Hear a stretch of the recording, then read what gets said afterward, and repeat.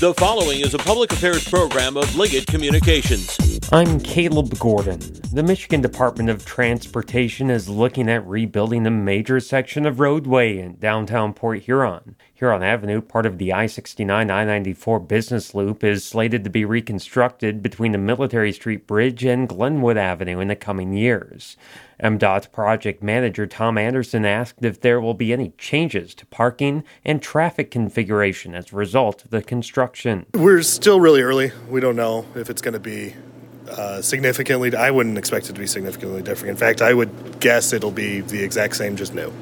The only thing that we're looking at changing is currently there's a streetscape with nice decorative lights and planter boxes that goes from Black River to McMorran.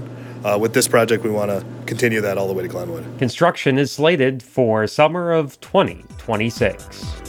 This is the Blue Water Beat.